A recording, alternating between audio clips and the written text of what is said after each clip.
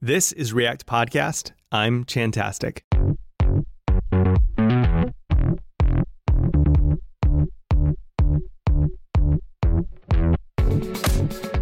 This week on React Podcast, we sit with Jamison Dance to talk about the parts of programming that are distinctly non-technical. We talk about the perfect TLD, working with a team, finding psychological safety, the organization of React Rally, and how to recycle batteries. Jamison is the co-host of the fantastic podcast Soft Skills Engineering, where he and Dave Smith answer non-technical questions from technical people every week. It's a great show that I highly recommend. Check it out at softskills.audio. This week is sponsored by one of my favorite sponsors, G2I. G2I is a hiring platform for remote developers devoted exclusively to React and React Native. Some developers are generalists, and that's great for them, but if you're listening to this show, you're probably not. You found a perfect hammer in React, and you're looking for nails. To find React opportunities, you could join an agency or consultancy and hope to land on a React project, but you'll likely end up patching WordPress or updating Drupal plugins. Not so with G2I. G2I only works on React and React Native projects. That is it. Beyond that, they do their level best to match you with projects that showcase your unique skill sets. Great with Redux? You got it. Prefer Apollo? No problem. Great with styled components? Let's do this. Check out G2I today and get matched with React roles that are fully remote at companies who are serious about quality engineering. Go to g2i.co and click the For Developers link to discover opportunities today. G2I. We vet, you hire. It's that simple. Jamison Dance, welcome to React Podcast. Thank you. I'm so glad to be here. I'm super happy to have you on. I think I've been bugging you for maybe since React Rally last year. I'm looking through my DMs, and there's some history here. Some of it related to that. 2017. 2017. So, just what are you up to now? What's the now on Jamison Dance? So I work as an engineering manager for Walmart Labs. I run the React Rally conference together with my good buddy Matt Zabriskie. I also help out with React Conf. That's kind of the stuff that's most relevant to this audience probably. And then I also do a podcast called Soft Skills Engineering. And I don't know if that's cool or not to mention a podcast while I'm on a podcast. Oh yeah, more than cool. I want to talk to you about that show for sure. Okay. We're friends, not competitors. Not competitors. As long as people are being helped, that's all that matters. Yeah. So this, something that we talk about a lot on this show is kind of domain acquisition and addiction.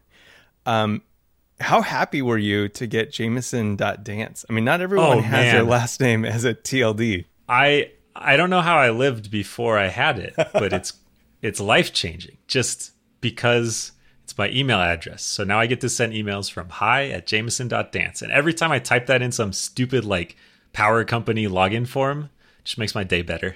It was actually a guy, I have to look up his name. Give me 1 second and I'll find you his name. But he just messaged me and was like, hey, .dance is a TLD, right? And that changed my life for the better.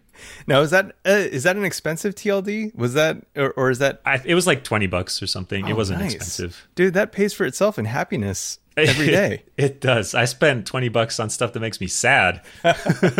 This is a great investment. So tell me about Soft Skills Engineering. What topics are you tackling on that show? Yeah, so I do that show with a good buddy of mine named Dave Smith. And the tagline is, it takes more than great code to be a great engineer. So it's kind of about, it's sort of like an advice column turned into a podcast, but about everything except the technical parts of software development. So we don't dig into frameworks and technology and the kind of details of writing code. It's more like my coworkers' feet smell real bad. Like, what do I do? And there's a lot of hard problems in code and in technology, but so many of the stuff that causes, so many of the things that cause stress and unhappiness in life and in work is not because you're on, I don't know, ES3 instead of ES6 JavaScript. It's like your boss is pushing you to reach some deadline and you're struggling with that balance or something. So I feel like the tech domain is pretty well covered, and we didn't feel like there was a ton of stuff covering this aspect of it, I guess, kind of the career and life skills part of it. And it's mostly an excuse to talk to Dave once a week because I think he's rad. Good life goal. Do you have a theme that kind of comes up more often than not in the questions that you receive? A lot of questions are kind of, how do I get my first job? And we often don't handle those very well because we feel like, oh geez, my headphone batteries. I thought I solved this problem. Hang on. Yeah. Hey, I'm smart and you should trust me. And also I can't tell the charged batteries from the uncharged ones. Now I've got my creds established. Are you supposed to recycle batteries? I usually just crumble them up into dust and then put it in my protein powder. I hope that the energy flows into my body. Did you kickstart a project for that, or where can I get one of those battery crushers? Just bare hands mostly. So I'll come over and crush some batteries for you. Sounds like I have kind of like a chicken egg problem. Like, yeah, wait, how many batteries do I need to consume before I have enough strength? So I got to eat them raw first, and then I can get up to the. I think the key is it's kind of like sword swallowing. You just open your throat and like drop them in there. Just a leap of faith. One day you go. Yeah. So you were talking about. I'm totally confused about what I was talking about before my headphone batteries We were died. talking about some of the challenges that newcomers to engineering face, and how sometimes you don't cover that well on soft skills engineering, and why that might be. I think so Dave and I both went to school for computer science, and more I'm finding that's not the common path into the field, which is awesome. There should be more paths into programming than just going to school for computer science. But the problem is there's kind of a pipeline if you get a CS degree. That's one of the main values. It costs a ton of money and time and opportunity cost and actual money too. But if you do it, there is kind of like you just get on this water slide that ends up at a job of some kind for most people. And in my experience talking with people that go through other paths, it's always a miracle. There's always a miracle somewhere in everyone's career. It's like right. I was walking down the street and I tripped and my calculator fell out of my pocket and then it landed in front of this person who owns a dev shop and it pressed the button so that the calculator game I wrote appeared, and they were like, oh, you know how to program. Like, we're hiring somebody. It's never like, yeah, I went to this boot camp and then I graduated and then I applied at a bunch of places and some place offered me a job.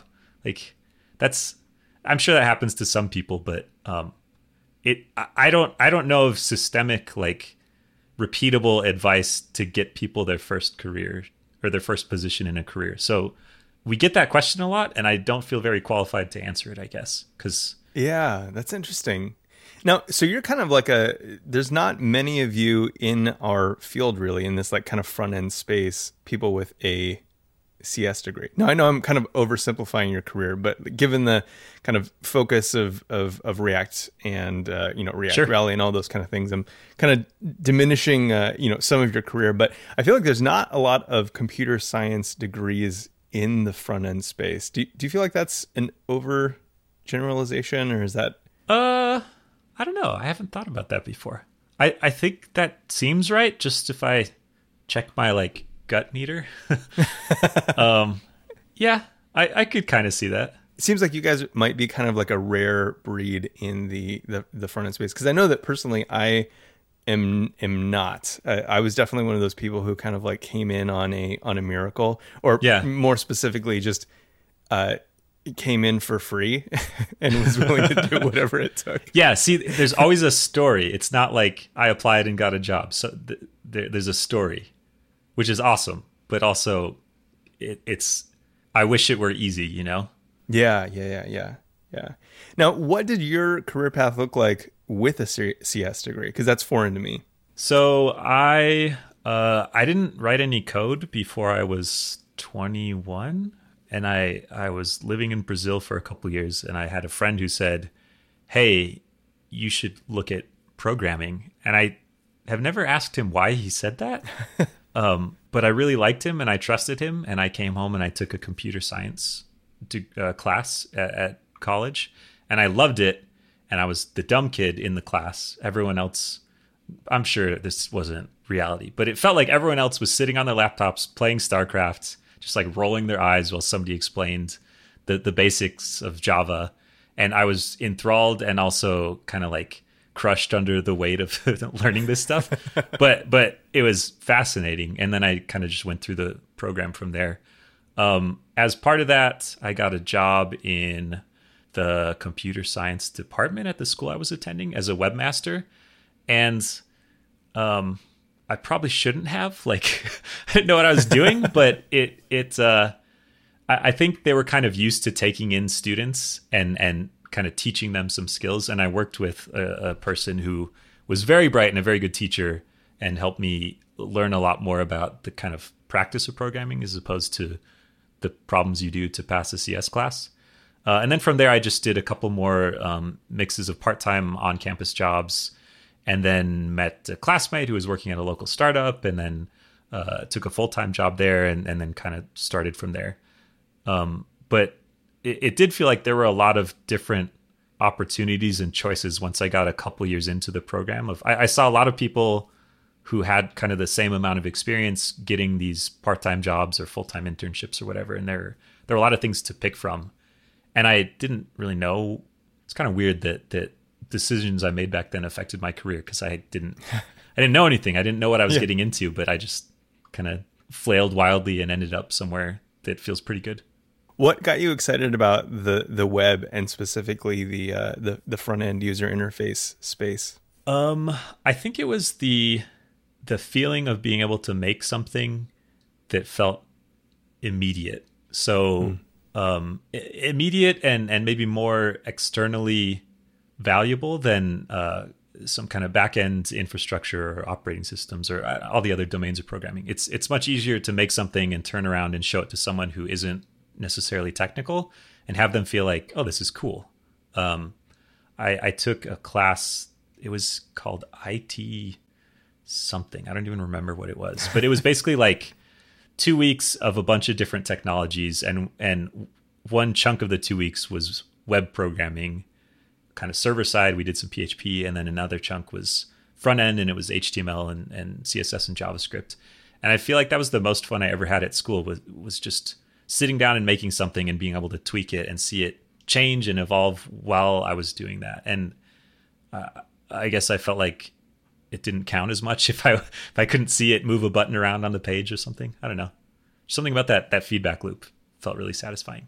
So I want to talk to you about kind of the transition of, I guess, going from developer to manager, but Sure. particularly related to soft skills. So this is something that you, when did you transition into management? It kind of depends on how you look at it. So I worked at a startup, and there's this thing that happens at startups sometimes where they get to a certain size and someone says, hey, we need a manager. And everyone's 23 and no one knows what they're doing. So you just kind of play the nose game. Yeah. And if no one really wants to do it, it kind of just happens, I guess. And it happened to me.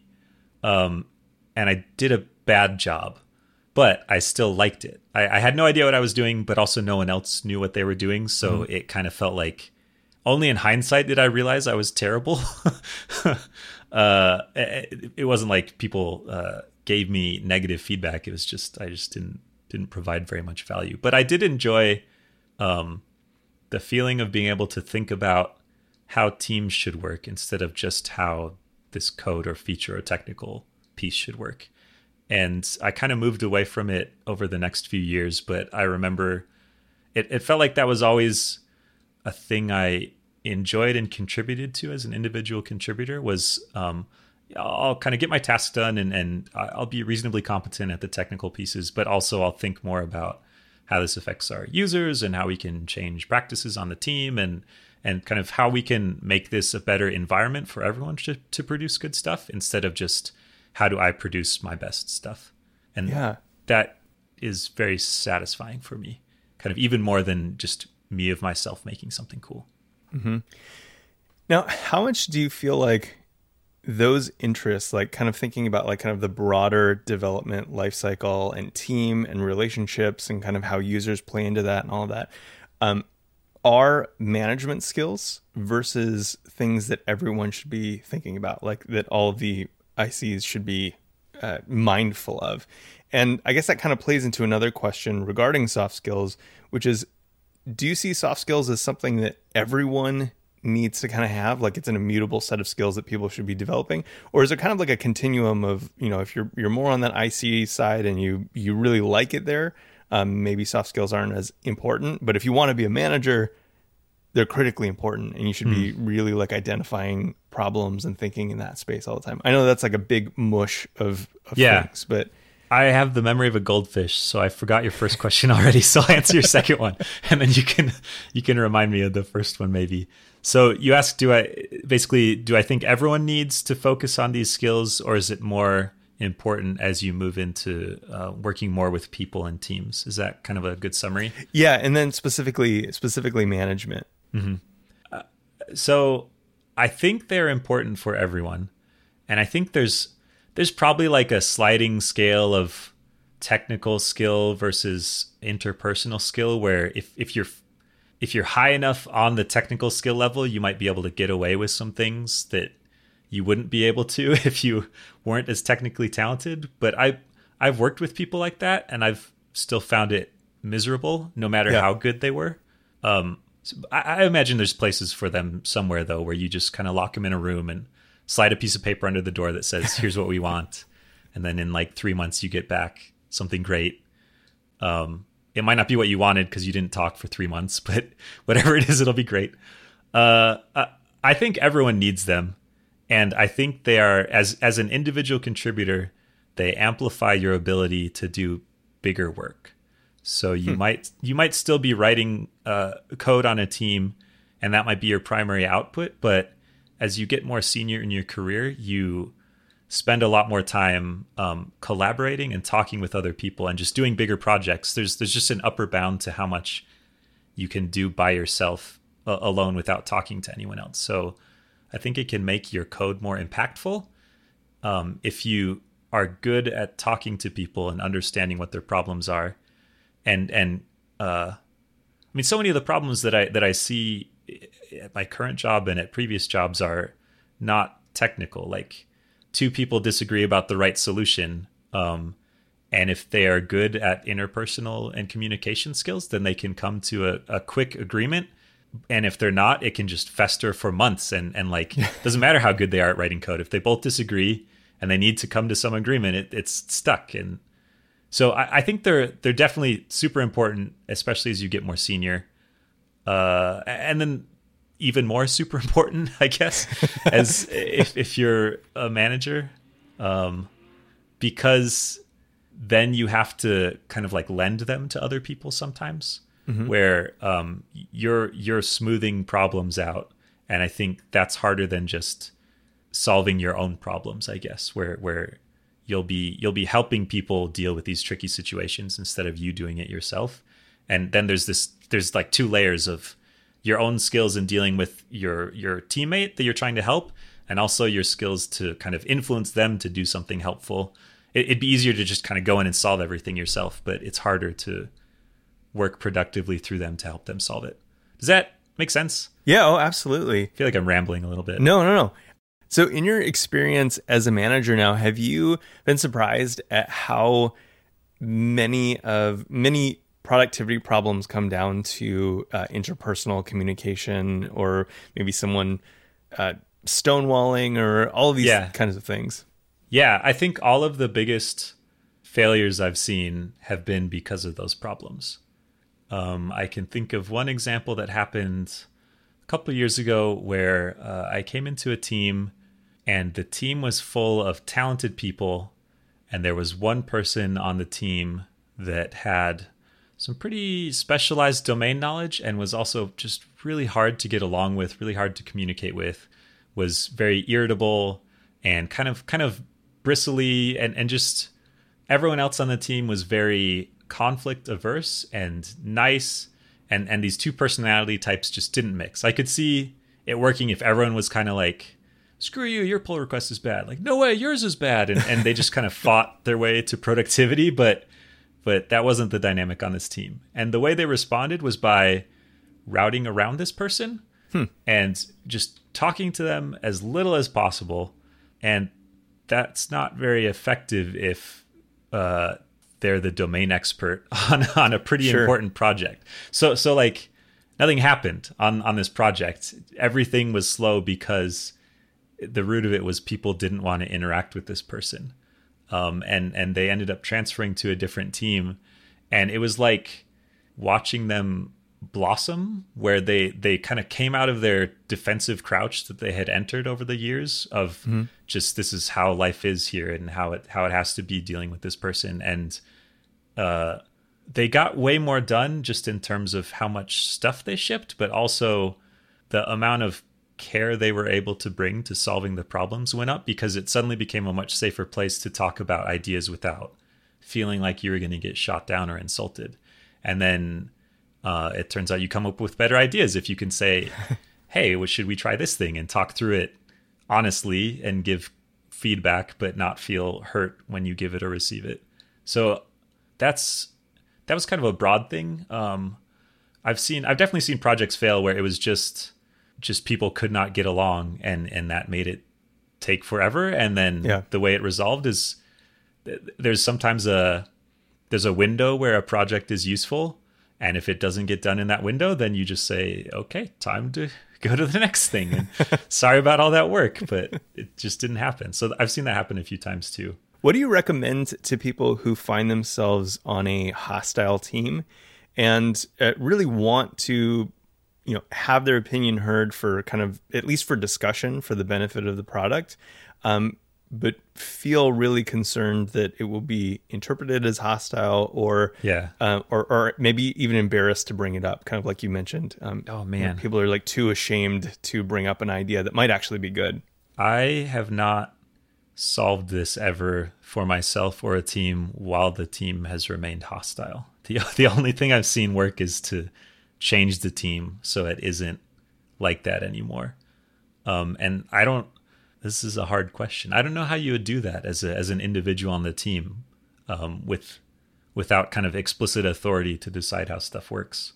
Mm-hmm. I mean, the default advice is to not work on that team anymore.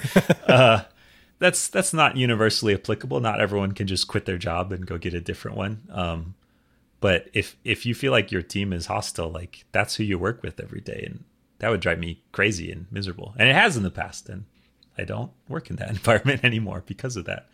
And now you're working to make those environments better. Yeah, and it's much different.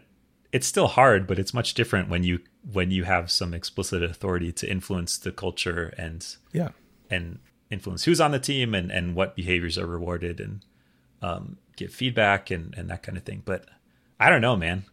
What do you think? Oh gosh, I don't know. I'm just I'm here in IC land. I don't Well, yeah, but that's what you're talking about, right? So if you're an IC and your team is hostile, like I could tell you what I would do, which is I would be a bad employee. I would just not contribute very much and put my head down, because I'm conflict averse as well, and I don't do well in environments where people think I'm stupid and like don't want to hear from me. I want to work with people that are interested in talking through stuff and working together. And if I feel like they're not, then I just kind of wilt.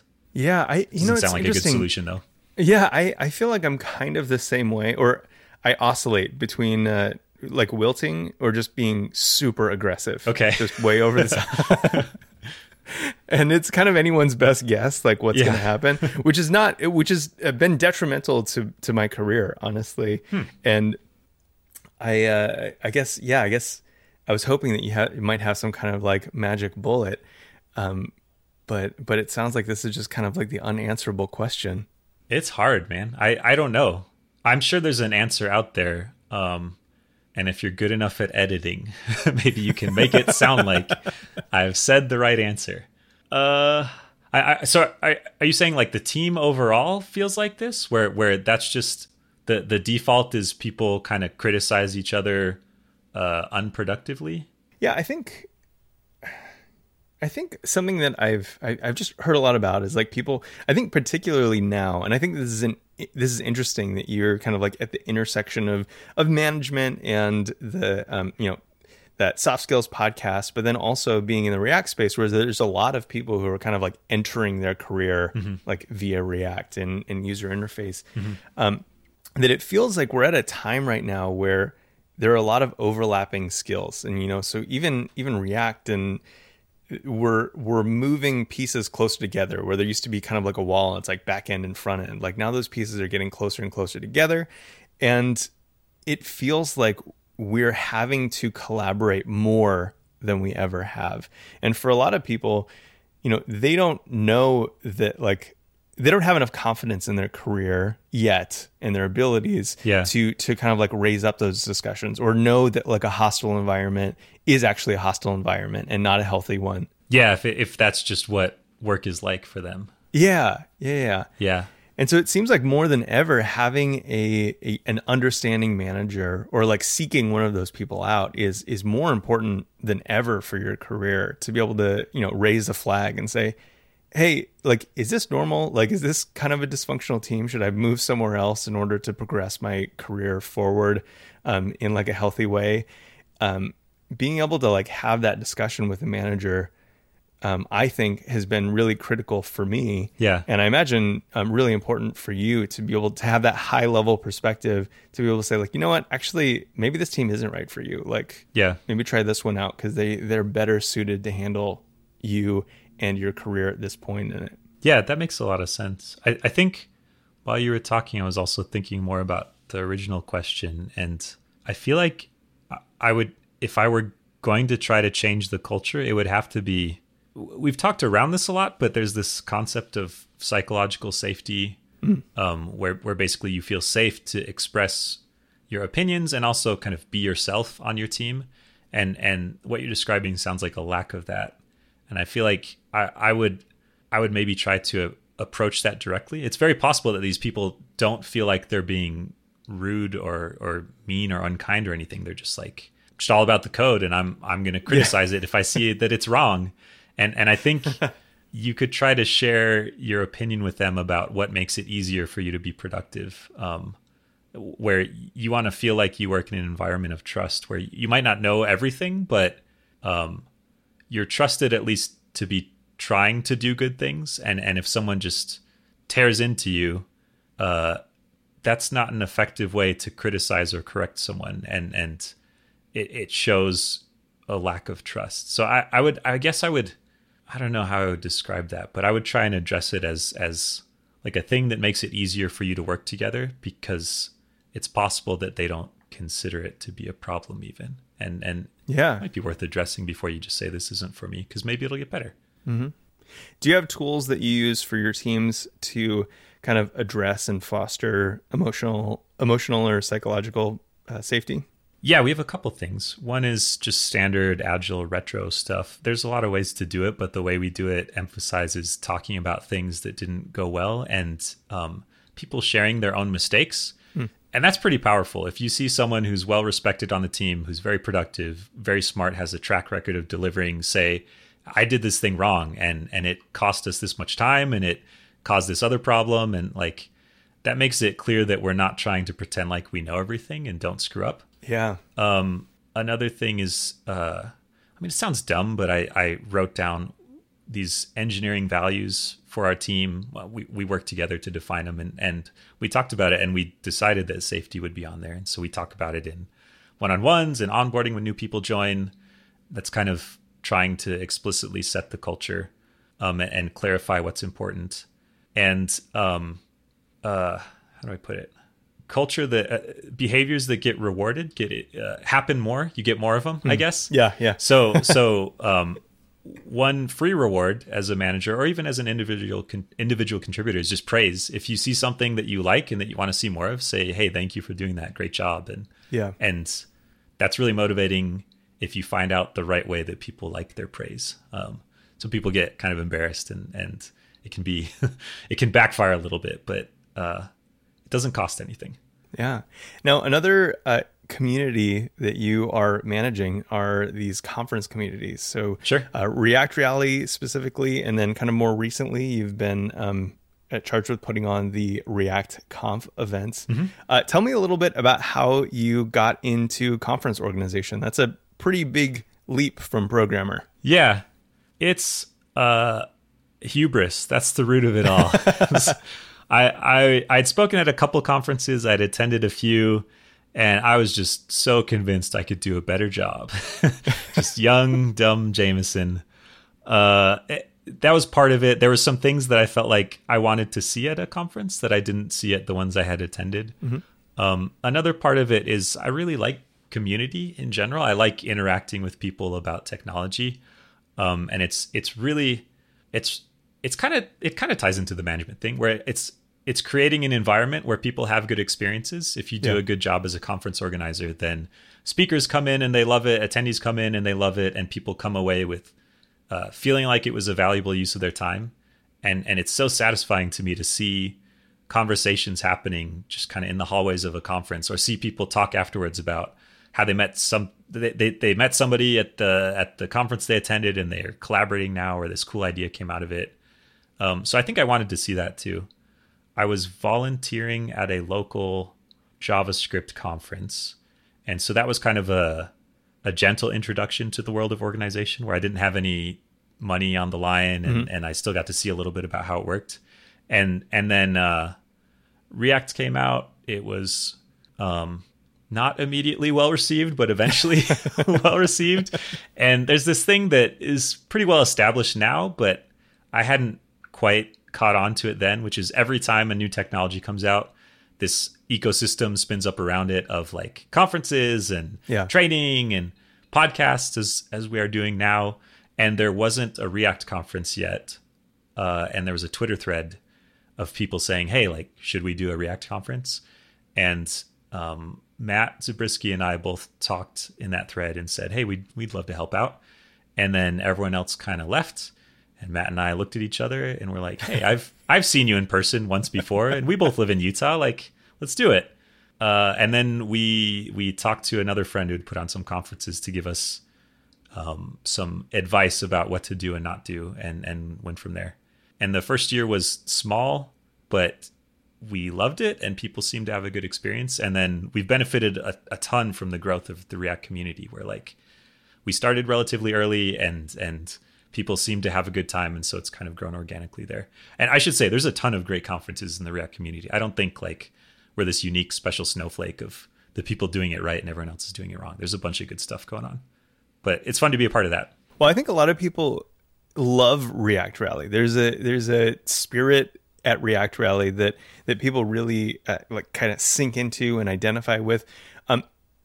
Is that something that you had in mind, or is that something you were kind of surprised by? We didn't have in mind that people would love it. I mean, we hoped they would like it, but we weren't like, everyone's going to love this conference. And but we did have a theme in mind, I guess, or a feeling in mind, which was we wanted it to be relatively small. We wanted it to be both welcoming and close knit, so you could get to know people there. And we wanted it to break down the like tech celeb vibe that you get sometimes, where there's the famous rock stars and then there's like the peons that worship them, and and we wanted it to be I guess an influence for positive in the React community in a bunch of ways, but especially in encouraging and promoting diversity of the community. And we've certainly made mistakes, but I think we've achieved our main goals, which feels really good.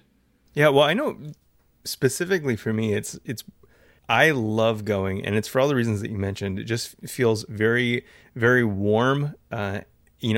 As a speaker, and then both as a like participant in the audience, I feel like it's always been a very warm conference. Thank you.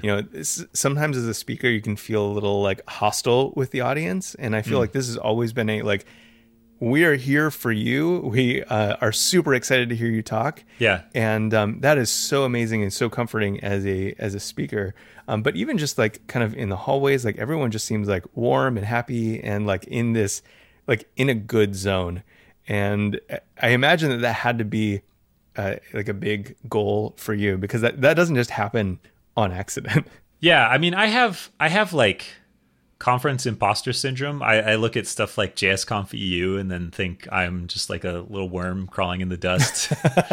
There's so many people that do awesome stuff, but I do think some of that vibe just comes from, I didn't know Matt very well before we started React Rally. And it turns out like we started a business together accidentally. And like we've spent many thousands of hours of our lives together because of this. And I'm glad it worked out. And I got pretty lucky because he's rad. But we share a lot of those values of wanting it to be welcoming and warm and not ego driven. Like, for example, you mentioned it feeling good for the speakers. That's part of why it's a single track conference, because we've spoken at multi-track conferences and it's this weird competition where you're like, yeah, I am less famous than this person speaking at the same time as me. So I guess there'll be 20 people in my talk, and good thing I put 100 hours into this. Like, it just feels bad as a speaker unless you win, you know? Yeah. It's this weird competitive feeling, and I don't like that. I remember the first conference talk I had ever given was at a multi-track conference, and I was talking with someone about their talk, and he was like, "Oh yeah, but no one will see it because I'm on at the same time as Sandy Metz." Yeah, I was like, "That sucks," but it's true. Yeah, yeah, and I mean, I get it. Like, Sandy Metz is great. I've seen her talks, and I would go to them again. She's fantastic. But also, it's more about curating an experience for the attendees when there's a single track. When it's multi-track, no one has the same conference because you just all go to the talks you're interested in. Yeah. And there's this weird like FOMO thing where if you're in a talk and it's not the greatest, it hasn't quite kicked in yet or hit you yet, there's like 10 other talks, so maybe you bounce around, and it turns out that when you go to 5 minutes of a talk, you don't get anything from it. So like, yeah, I don't think it creates a good experience for it, or it can sometimes create a bad experience for attendees. I think people have great experiences still, but it's not my jam, I guess. What's the thing that you'd hoped for React Rally that you're most proud of accomplishing so far? I don't know if I had hoped for this, but maybe the thing I'm the most proud of is how many people have said it was their first conference. Oh, nice. And they loved it because of that. I like the idea of making it easy for people to get into the community. And so it's nice to be someone's first introduction to that kind of thing. And hopefully we do a good job and make them want to participate more. That certainly wasn't a goal. And I think we weren't smart enough to have goals. Like, we didn't have a plan. We were just like, we want to do a good conference in 2014. And then it turned out okay, and we kept doing it. But that felt really good. What are you most looking forward to improving for 2019? Oh boy, so many things. There's kind of the logistics. I think after doing it enough times, those have settled down a little bit. So it's nice to be able to worry less about like food and venue and lighting and AV and recording, and focus more on the extra stuff, I guess, that can more deliberately shape the experience. So I think we want the speakers to have a better time. And I don't know if the listeners know many people that speak at conferences. I'm sure they do, but like sitting around a bunch of speakers before they have talked, you can see the stress waves like floating off of them in the air. Just radiating. Yeah, it's like stink lines in comics or something. You can just see the stress. And we have some ideas or thoughts about what we could do to reduce that, because it's just horrifyingly stressful for most people, and they still do it. Yeah. And then I think we're still working through some ideas, but we have a lot of breaks in the conference, and that's to get people talking to each other in the hallways so they don't have to choose between seeing the talks and hanging out. And I think we'd still we have some kind of structured stuff going on in those, but I think we want to do a little bit more to make it easier to break the ice with people and make friends if you don't know them already. Conferences can get a little cliquey sometimes, and I've been on the outside a lot of groups, and so I like the idea of encouraging these groups to welcome new people. So we're working on a little bit of we're poking at some stuff to try and change that. Awesome. Now, obviously, you got something right because you're now organizing the React Conf conferences, like the Facebook React official conference. How did that come about? And was it kind of overwhelming last year when you took it on? Yes, yes, it was. And so I'm helping them. It's very much Facebook's deal, and my job is to help them execute on their vision. But it does feel like it feels nice that they would think we would be we'd be able to do it, I guess. It's Matt and I from React Rally, and then another guy named Joe. And the way it came about, I think the things that make the React team good at building React are not what make them good at running conferences. Like, they're different Sure. skill sets. And if you could take all the time it takes to run a conference and invest that into React, that would go a lot further. I think their thought is basically like, why is the React core team running a conference? Other people could probably do this, and probably no one else could do the same kinds of things they're doing with the same context. So I think they were looking for a little bit of help to try and make it happen, or were considering taking a break for a while. And then several of them had attended React Rally and had an enjoyable experience, which felt really nice. React is primarily stewarded by Facebook, I guess, but React Rally, we've tried to make it more about the community, and so we haven't kind of like pestered Facebook for their stamp of approval or anything. So I think they just kind of came as attendees and liked it, and a few of their employees had spoken there, but it wasn't like the Facebook thing. So I feel like it was kind of organic that they had a good experience. They had this need where Christopher Shadow helped a lot with the earlier React Confs, and it's crazy amounts of work, and I think he likes being an engineer, and that similar thing applies to other folks on the team, I imagine. So they just had a need and had a good experience, and felt like they didn't want the same thing, but that they liked some of the things that we did, I guess is how I would put it. Does that make sense? Yeah. Oh, absolutely. I was really pleased to see that partnership last year, because I think that you really do get so many things right from like an event perspective, and creating an environment that is healthy for speakers and attendees. And it's something that you think deeply about. And so to see that paired up with the event that, Facebook wanted to put on for React was just really cool to see those things kind of like come together, and see, them using that platform to kind of release new things and create new discussions and whatnot. But then, oh yeah, that was rad. Yeah. Yeah, the hooks announcement. So I was not on the inner circle of that. I had no idea that was coming, and it was fun to be there in the audience when it happened. I was there at the React Conf where they announced React Native, and it's weird to be like hyped about tech in person like that, but it's fun. It was cool.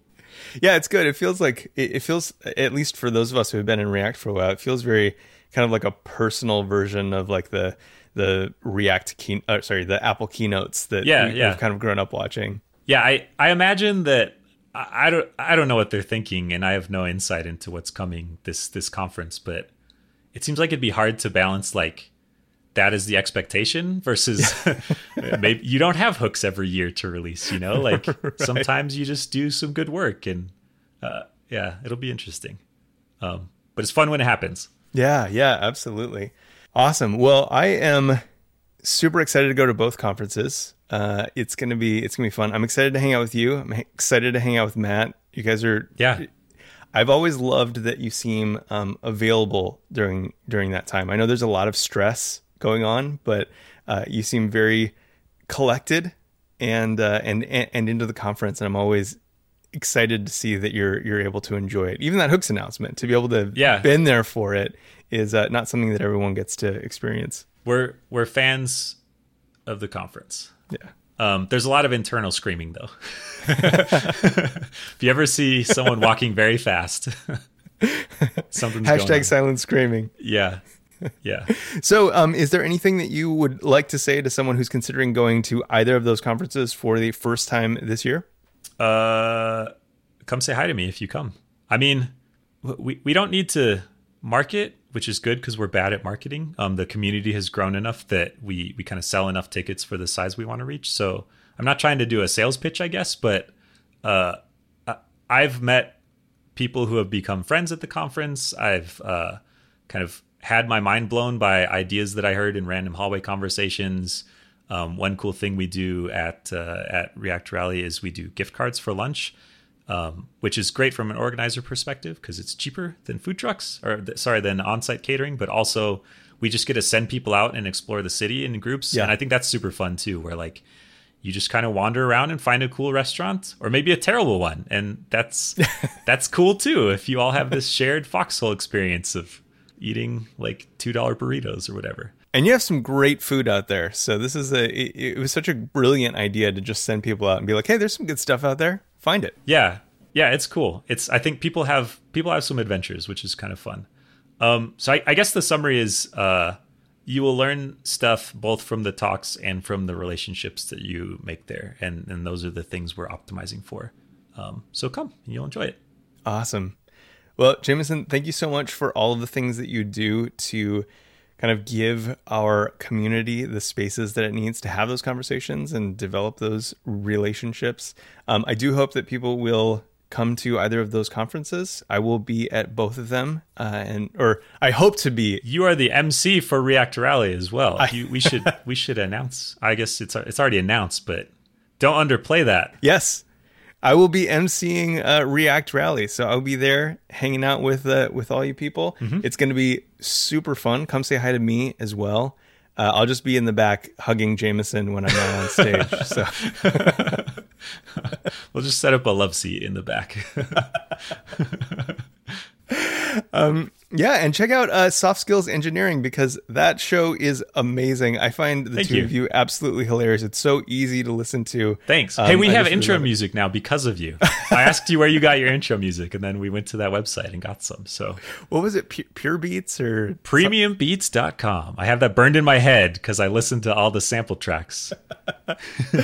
That's true. That's true. Yeah. Big thanks to Mikhail, the editor and producer of this show, because he found that it was the first one that he sent over to me. I was like, yeah, like it's pretty cool. I'll listen to another 50 of them. And I was like, no, he found the best one. And he sent it to me. Like, I just need to trust people more. So I played it for Dave and I was like, this is the kind of music they have here. And Dave and I immediately decided we weren't cool enough to use a track like that, but the quality was good. So we had to find something dorkier, and we did. Nice. Quality, but dorky. We'll go subscribe to Soft Skills Engineering Podcast, and you can hear the quality dorky music just usher you in. Yep. Awesome. Well, thanks so much for your time, Jameson. I really appreciate it. No problem. Thanks for having me, Michael. Thank you so much, Jameson, for your insights and for creating the greatest React conferences on earth. Thanks also to G2I. Find React and React Native job opportunities that are fully remote and tailored to your specific skill sets. Visit g2i.co today and find your next favorite job. This episode of React Podcast was edited by Mikhail Delport. It was produced by Mikhail Delport and Sarah Jackson. You can find React Podcast on Spec, a network to help designers and developers level up. Visit spec.fm to find other shows that will take you further in your career. Help us out by reviewing this show on iTunes. Your reviews help the show grow and help us ensure great guests and awesome content week to week. To join the discussion, visit reactpodcast.com/chat or follow us on Twitter @ReactPodcast. I'm @Chantastic. To stay out of the discussion but get updates, visit reactpodcast.com/news and sign up for emails. Thanks so much for giving us your attention. We'll be in your ears again next week.